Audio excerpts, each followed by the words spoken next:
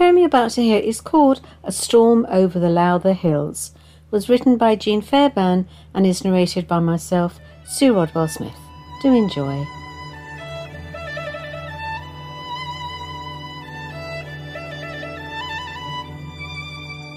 Wisps of white mist chase thick fog over Lowther and dance in the distance on bare rocky peaks, where hills and sky once split now merge in ice sleet, and torrents of rain streak upwards like fireworks and fountains, spinning Catherine wheels towards far distant mountains there.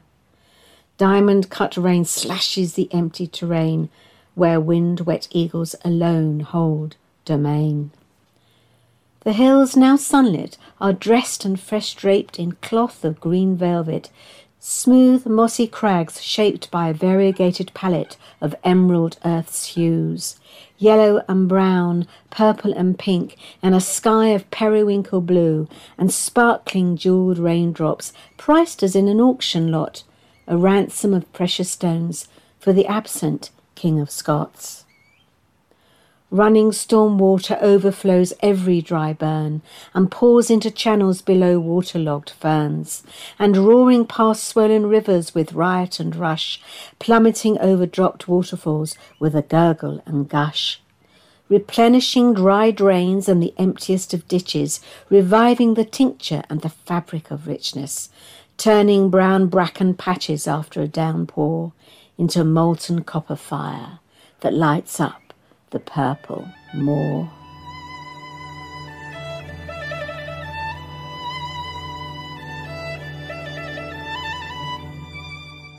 The tale you're about to hear is called Alfred, was written by Isabel Cook and is narrated by Colette Parker. Do enjoy. He was a famous trumpet man from out Chicago way. He had a boogie style that no one else could play. He was a Alfred Hawkins hung on the gate. He watched as she climbed onto her bike and pedalled away. His heart had been awakened from its slumber. He stayed by the gate, gazing in the direction she had taken. He shook his head. He was too old for a sweetheart. But that was what she was like to him. The new young nurse pedalled on to her next patient, thinking of Alfred. Everyone had warned her how gruff and unpleasant he was. Alfred was nothing like she had been told. He was sweet, witty and charming. He had a wonderful twinkle in his blue eyes that took her completely by surprise.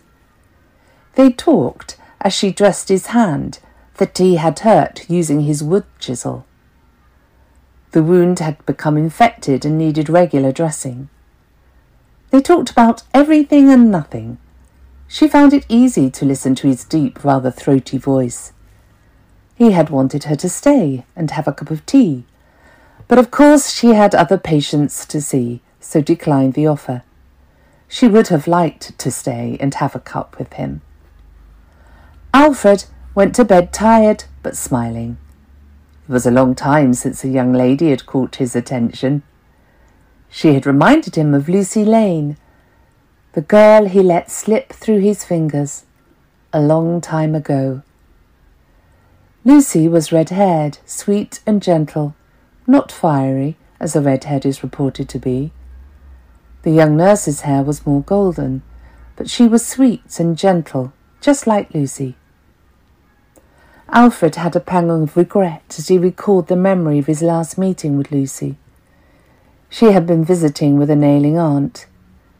Lucy had been in his life for half a year, and when it was time for her to go back home, he just let her go. He did not say what he wanted to say. The words would not come. Alfred got up from his book after he had lain unable to sleep and went towards the large chest of drawers. He rummaged in the left-hand side drawer, and then he went back to bed, clutching a photograph. He lay his head on the pillow and held the photo up so that he could see it. Alfred was struck by the likeness. Lucy and the young nurse, Shelley, looked very similar. The following day, when Shelley arrived to dress Alfred's wound, he was not very well. He had a temperature and was feverish. Shelley waited for the ambulance to take Alfred to hospital. He showed her the photo of Lucy. She took the photo and looked at it. "Why, that's a photo of my grandmother," she smiled. Shelley asked Alfred how he knew her. He told her of his meeting with Lucy and how they had become good friends. He also told her how he regretted never telling her that he loved her. "I will tell her for you," Shelley told him. She had become concerned for Alfred and wished that the ambulance would arrive. When it did, she gave him back the photo, which he put inside his shirt pocket. He was then taken to hospital, where later he died. Alfred had no family, and as Shelley had come to visit him, the nurse on duty gave her the photo that was so important to Alfred of her grandmother. Shelley took the photo and showed it to Lucy. She told her of Alfred's love for her. Lucy, with tears in her eyes, told Shelley that she too had loved Alfred, but as he never spoke of it to her, she then went on to marry Shelley's grandfather. They both attended Alfred's funeral. They were the only mourners. Lucy stayed for a while, talking to Alfred. Then the two women walked away. Lucy leaves flowers on Alfred's grave now and then, and always has a word with him. Bugle boy of Company B.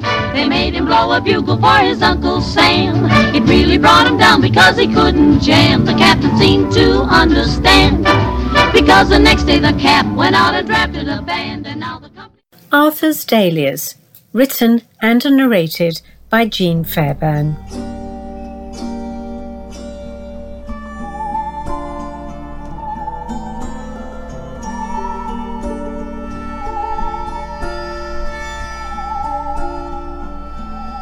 Despite the heat of the late summer morning, the dahlias shivered, their tiny blood-coloured petals stiff with cold and curved tightly inwards, like the fists of newborn babies who sleep soundly through the hubbub taking place all around them.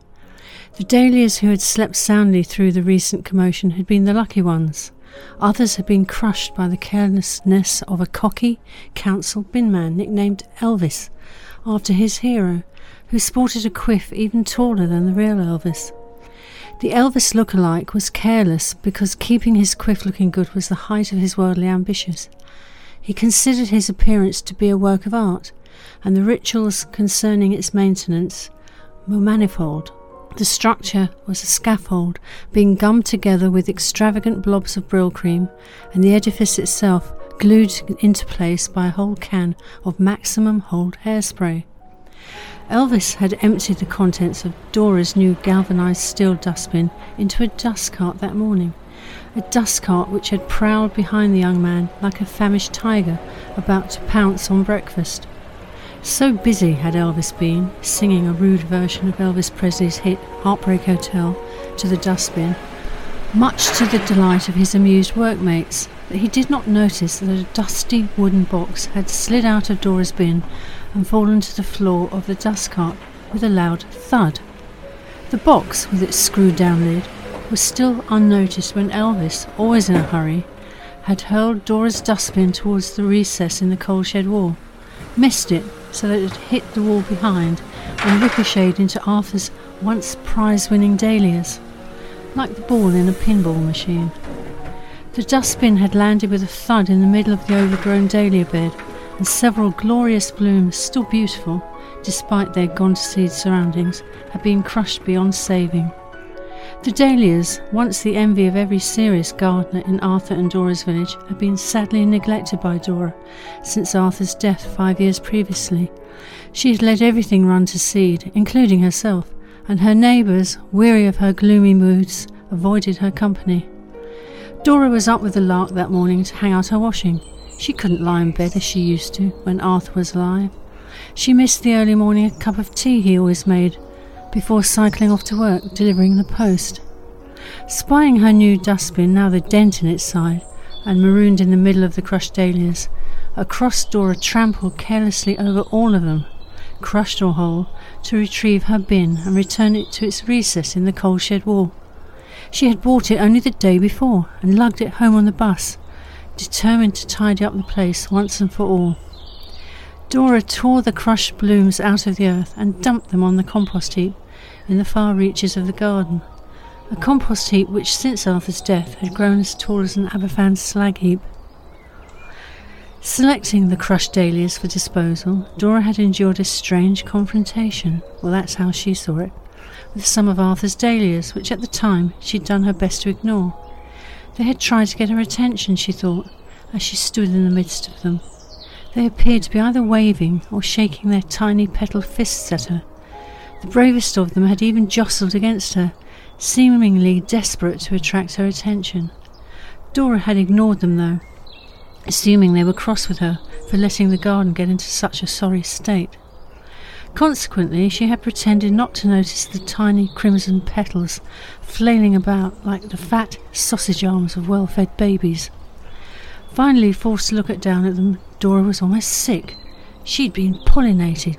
Ugh, yes, pollinated. Her legs were covered with disgusting, sticky, yellow pollen goo.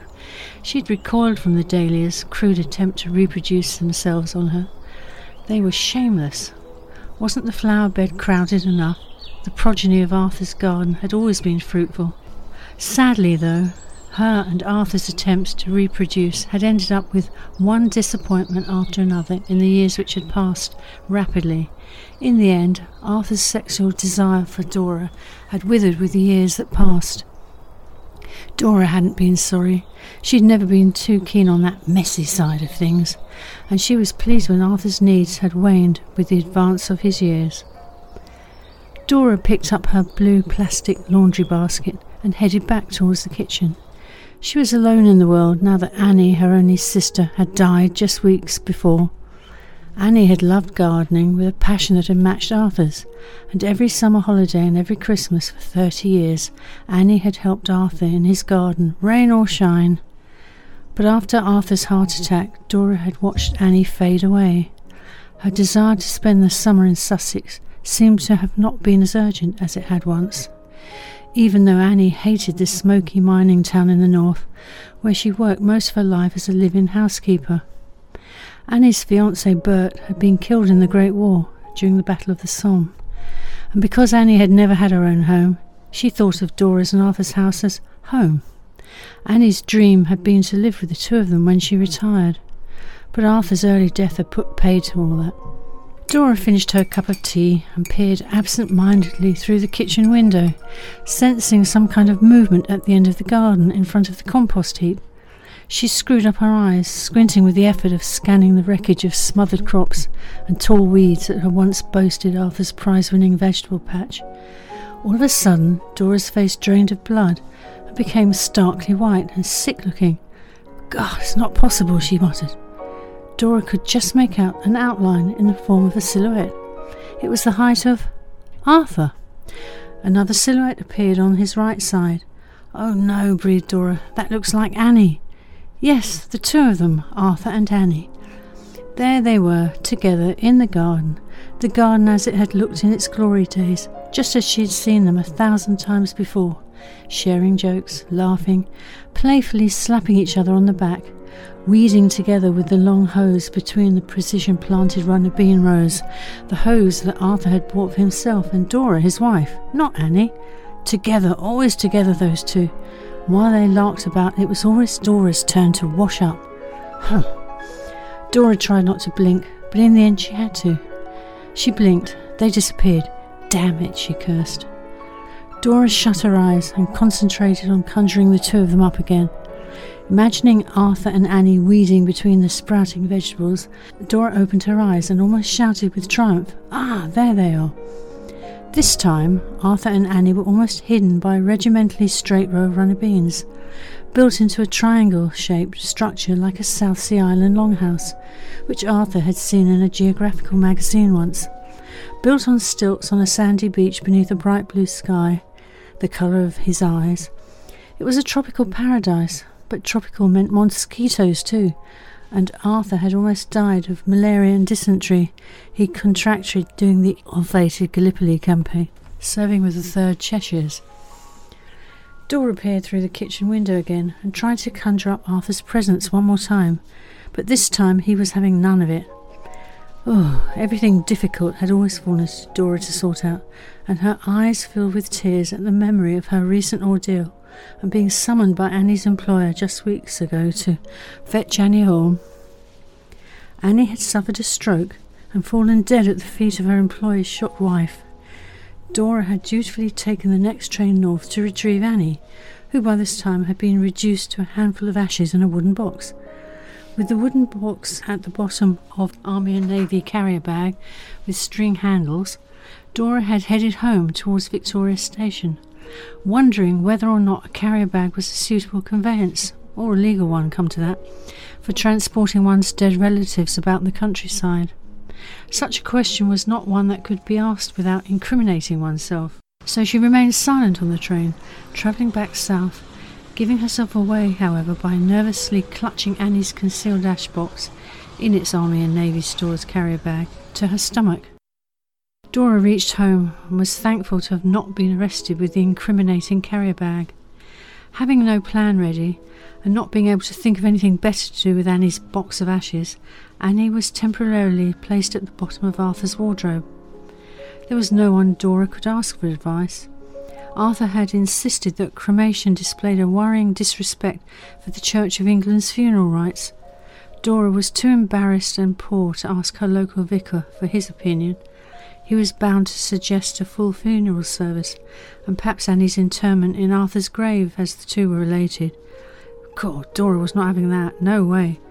For the 2 weeks in which Dora was a resident at the bottom of Arthur's wardrobe, Dora suffered the ordeal of night sweats, hallucinations, and ghostly visitations from Annie, who escaped from her captivity in the wardrobe.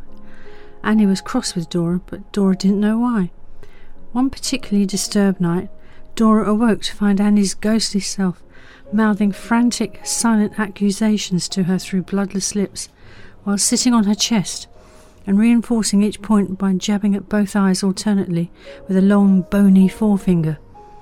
2 nights of being jabbed in the eye by a ghost with long, bony fingers was the last straw for Dora. The following night, with the moon obscured by dense clouds and sleep still elusive, Dora crept out of the house and headed towards her new dustbin in its recess in the coal shed. Like a skulking burglar, Dora scanned the night sky for signs of life, and no lights being visible in the windows of adjacent houses on either side, Dora made up her mind. Clutching Annie's casket to her chest, she endeavoured to whisper some sort of prayer, but couldn't remember anything that seemed fitting. In any case, Dora felt like a blasphemer, and ever so slightly guilty, at deciding to dispose of her sister in such a casual manner. Not that guilty, however, and Dora concluded that she had no other choice. Shrugging, she placed Annie's ashbox carefully at the bottom of her new dustbin, knowing that it would be emptied first thing in the morning by the council's bin men. A strong breeze tugged at the folds of Dora's long woolen dressing gown, as a stream of stinging raindrops splattered down on top of her bowed head, from a sky alight with flashes of lightning and thunder crashes. The storm seemed to Dora to be of biblical proportions, and then she was horrified to see that the eastern sky had begun to turn silver at the distant horizon. Panicking, Dora hurried indoors, ran a bath and peeled off her wet pyjamas and dressing gown. What would the neighbours think if they saw her? But Dora was past caring. She even allowed herself a smile of relief, or was it revenge? She wasn't sure. 2 weeks after Annie's ignominious disposal, Dora decided it really was time to give the garden the overhaul she had promised it, and hired a local gardening firm to perform the transformation. The headman and 2 spotty adolescents began work, first digging up Arthur's dahlias, then defoliating his vegetable patch, dismantling the rickety framework which had once supported his bumper-runner bean harvest, and finally tackling the compost heap. Dora had wanted easy-to-manage crazy paving to cover most of the garden, not wanting grass to mow or flower beds to weed, and definitely no vegetable patch to hoe. But without warning, work ground to a halt after 4 days. There was much toing and froing and whispering behind dirt-caked hands that Dora was not party to. One of the spotty adolescents had, Dora found out later, discovered 2 mildewed shoeboxes at the bottom of the almost excavated compost heap, and each box was a decayed but still intact skeleton, whose tiny bones were dressed in the remnants of doll-sized shawls, and a bonnet each, one dirty pink, the other a faded blue. The bones seemed to have been carefully wrapped and buried, despite the unhallowed geography of their discovery. Dora was shocked, but could shed no light on the skeleton's origins. She had vehemently protested her innocence. The day a tall male detective sergeant and a stern-lipped female police officer turned up the day after the 2 shoeboxes had been taken away by 2 men in a black van. They removed her also in a van, this time a marked police van, much to the neighbours' consternation. Dora was charged with 2 counts of infanticide, failing to register the twins' deaths or births, and concealing or preventing their burial with the proper rites. Dora insisted the newborns had not been hers. She was no murderess, but no one believed her, and there was no way of proving the babies weren't hers. She accused her sister Annie of having given birth to them secretly, but the detectives were shocked that she should besmirch the name of an unmarried sister. They offered to exhume Annie's body, but at this suggestion Dora kept quiet. How could she tell them that they might find Annie somewhere on the county's rubbish tip? Arthur's role as the putative father had never been in doubt. Neither had Dora's guilt, despite her age and plea of not guilty. She was put on trial, found guilty, and received a 7-year prison sentence. The latest news is that her appeal against sentence had failed, and she was doing time in Holloway. Some inmates have reported that they hear ghostly voices, one arguing and then laughing, the other protesting and crying. There has been talk of sending Dora to a secure mental hospital instead of prison. We shall see. Time will tell.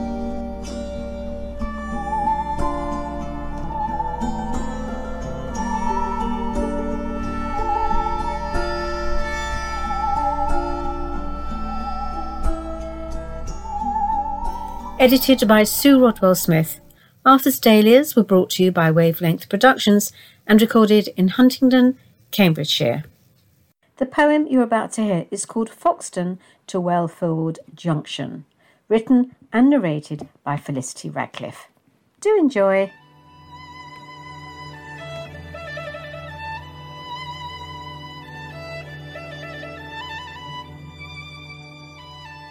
This poem is what's known as an acrostic poem, in which the first letters of each line combine to spell a word. Have a listen and see if you can work out what the word is, and I'll give you the answer at the end. The poem's called Foxton to Welford Junction, Grand Union Canal, Leicester section. Now tell the locks a fond goodbye, and revel in a well-earned rest, relaxing as we float on high, restored by our Arcadian quest, oblivious to all life's pain, wounds healing as we drift along, bewitched by nature once again, out of reach of the world beyond, abandoning our daily grind to find again some peace of mind. And the word you're looking for is narrowboat.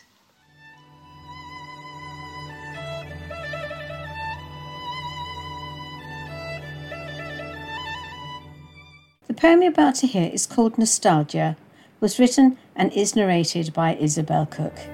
Do enjoy. Nostalgia.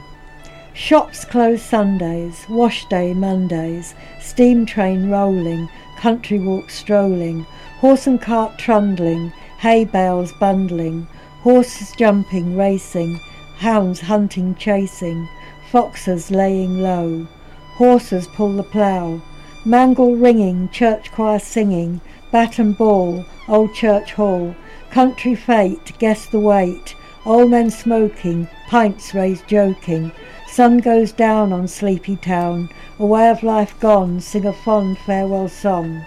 Bumper to bumper, inhale fumes. Sunday market, car where to park it. People shoulder to shoulder, life's got much bolder. The fast lanes speeding, the slow lanes receding. Sit on a steam train, listen to the falling rain. Think of the recent past, savour, make it last. Sit on a steam train, back in the slow lane. Today's poem is called Spring, was written by Graham Emmett and is narrated by me, Sue Rodwell Smith. Do enjoy. Sunrise shrouded in the mist, branches swaying to and fro. Spring is in the air. Woodland animals stir from hibernation, pink snouts appear from below. There's a buzz in the air. Green shoots break the surface, bringing colour once more to a barren landscape. The air is clear and the sky is blue. Soon swallows will return, heralding a summer long. Spring is in the air. The Betrayal, written by Alice Goulding and narrated by Sue Rodwell Smith. "Keep the change," I said as I alighted from the taxi. I stood there clutching my overnight bag, daunted by the ornate front of the building. I squared my shoulders, walked towards the revolving door and swung myself inside, hoping that the train of my wedding dress would not get caught and trip me up. Today, supposedly the best day of my life, had turned into a nightmare. For a while things had been perfect. The hairdresser had created a masterpiece of flowers and crystals with copious amounts of hairspray and patience.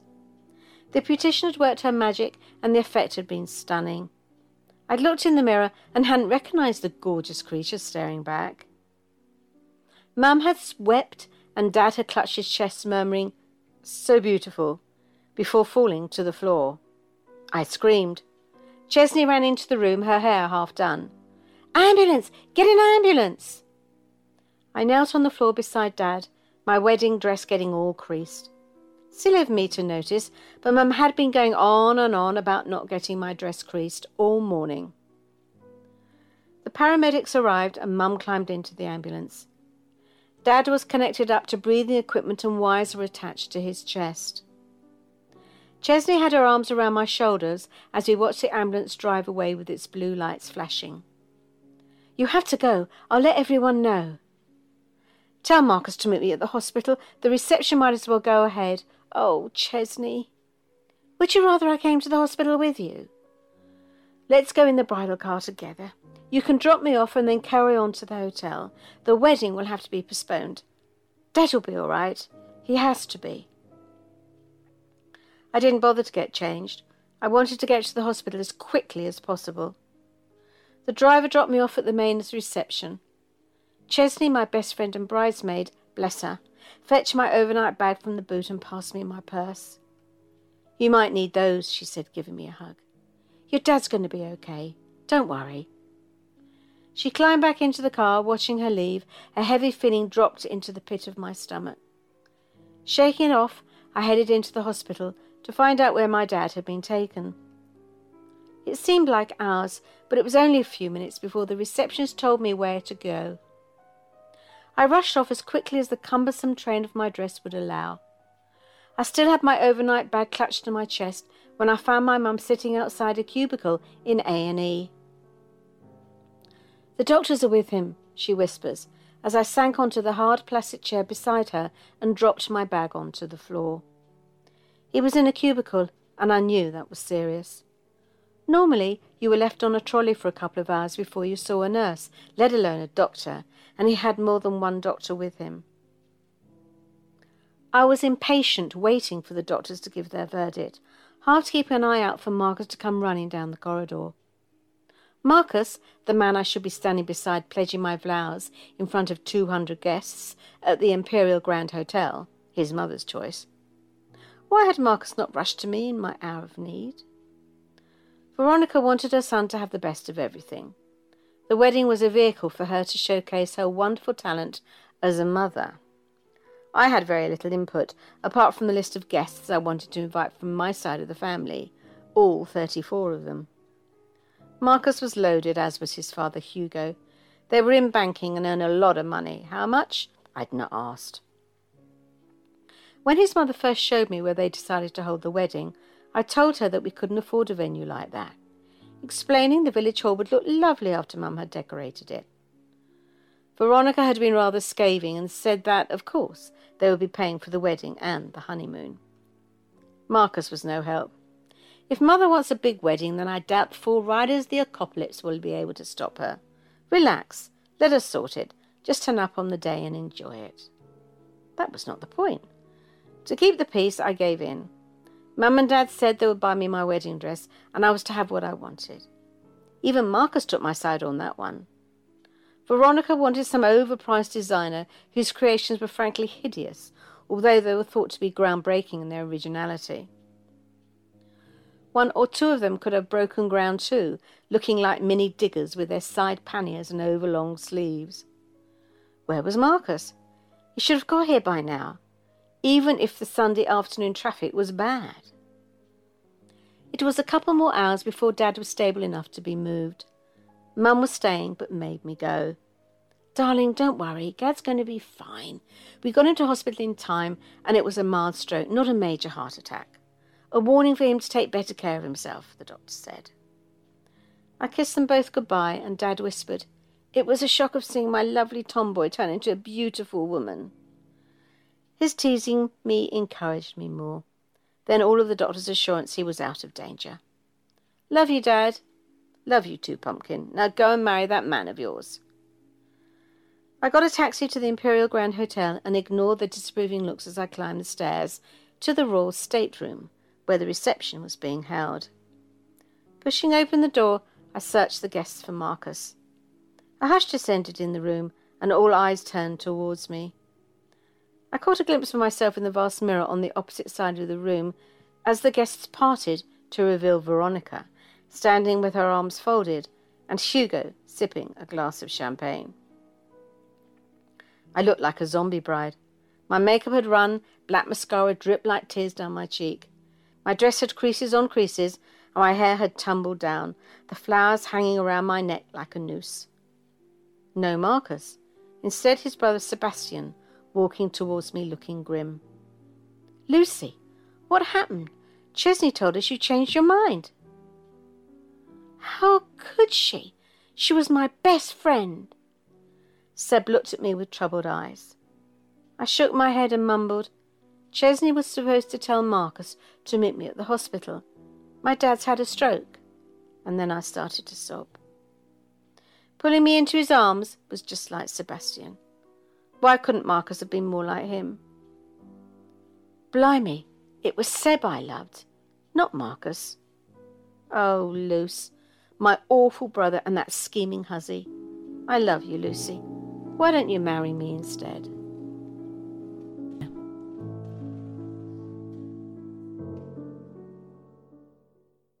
The Necklace was written by Isabel Cook and is narrated by Colette Parker. Do enjoy.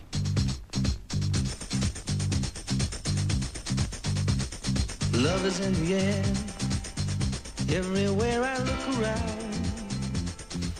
Lucy held the small token Stephen had given her. She hung the necklace with its heart-shaped charm that sparkled with real diamonds, as real as Stephen's love for Lucy. Love can be fickle, and words just words. They can melt your heart or stab and cause your heart to break. And so it was for Lucy. She was walking home and she was still walking on air when by chance she saw Stephen with another person. Lucy could not tell who that person was, but what she saw and heard caused her legs to buckle and her heart to break. Stephen was saying that he loved this person and that he would always be there for them. He held up a necklace and gave it to them with a horseshoe charm on it. She did not know how she got home, but her pillow was wet and her tears would not stop. When they did, she grew angry. Lucy returned Stephen's necklace, but she did not say why. She posted it by hand. Then, as she was due some leave from work, she went to visit her sister in Scotland. Lucy told no one where she was going. She just left. Stephen picked up the envelope and opened it. He was hurt and bewildered. He went to try and talk with Lucy, but found her out. She was not answering his calls, and he was confused as to why she would not talk to him. He had felt that she felt the same way for him as he felt for her. How could he have got it so wrong? He nursed his hurt with whiskey and fell asleep holding on to the necklace. He was worried by Lucy's silence and hoped she was all right. After the first week, he gave up ringing and going round to her house. He busied himself with work, but he still thought of Lucy. He knew that he loved her and he wanted an explanation as to why she'd returned the heart necklace. When Lucy came back, she did not try to contact Stephen. Her heart was still raw and she did not trust her temper. One day the inevitable happened. The two met. Lucy saw Stephen, who was walking with a gorgeous young lady. She had auburn hair that hung over her shoulders. They were walking and laughing. Lucy turned, but she was not quick enough, and Stephen ran up to her. There he stood, and Lucy was aware of this gorgeous creature hovering.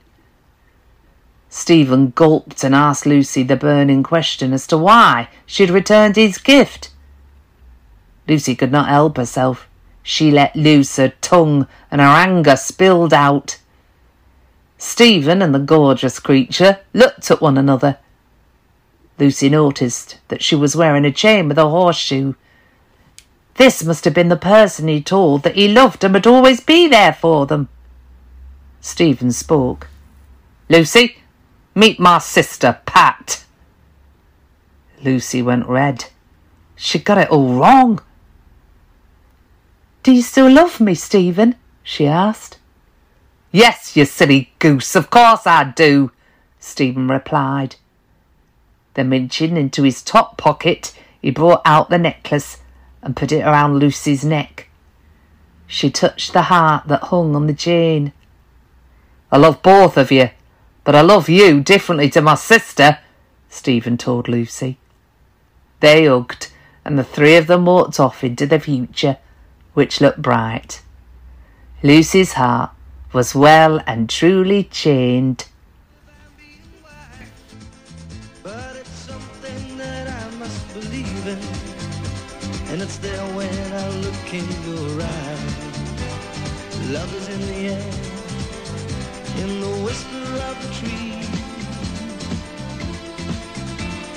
Love is in the air, in the thunder of the sea.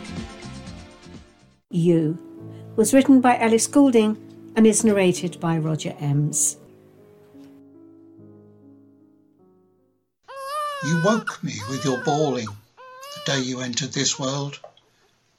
You were impatient to be born and arrived a week early. Your mother never made it to the shops. You were complaining loudly at the indignity of emerging into fresh country air when the ambulance finally arrived. Your skin was pink, and you had a shock of black hair, and your eyes were the colour of the sky. They wrapped you in a blanket and took you away.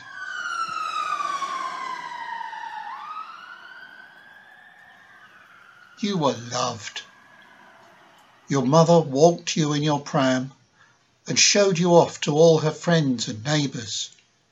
You giggled and smiled, accepting compliments without question as if by right. You grew, and when your sister came along, you had already learned to walk.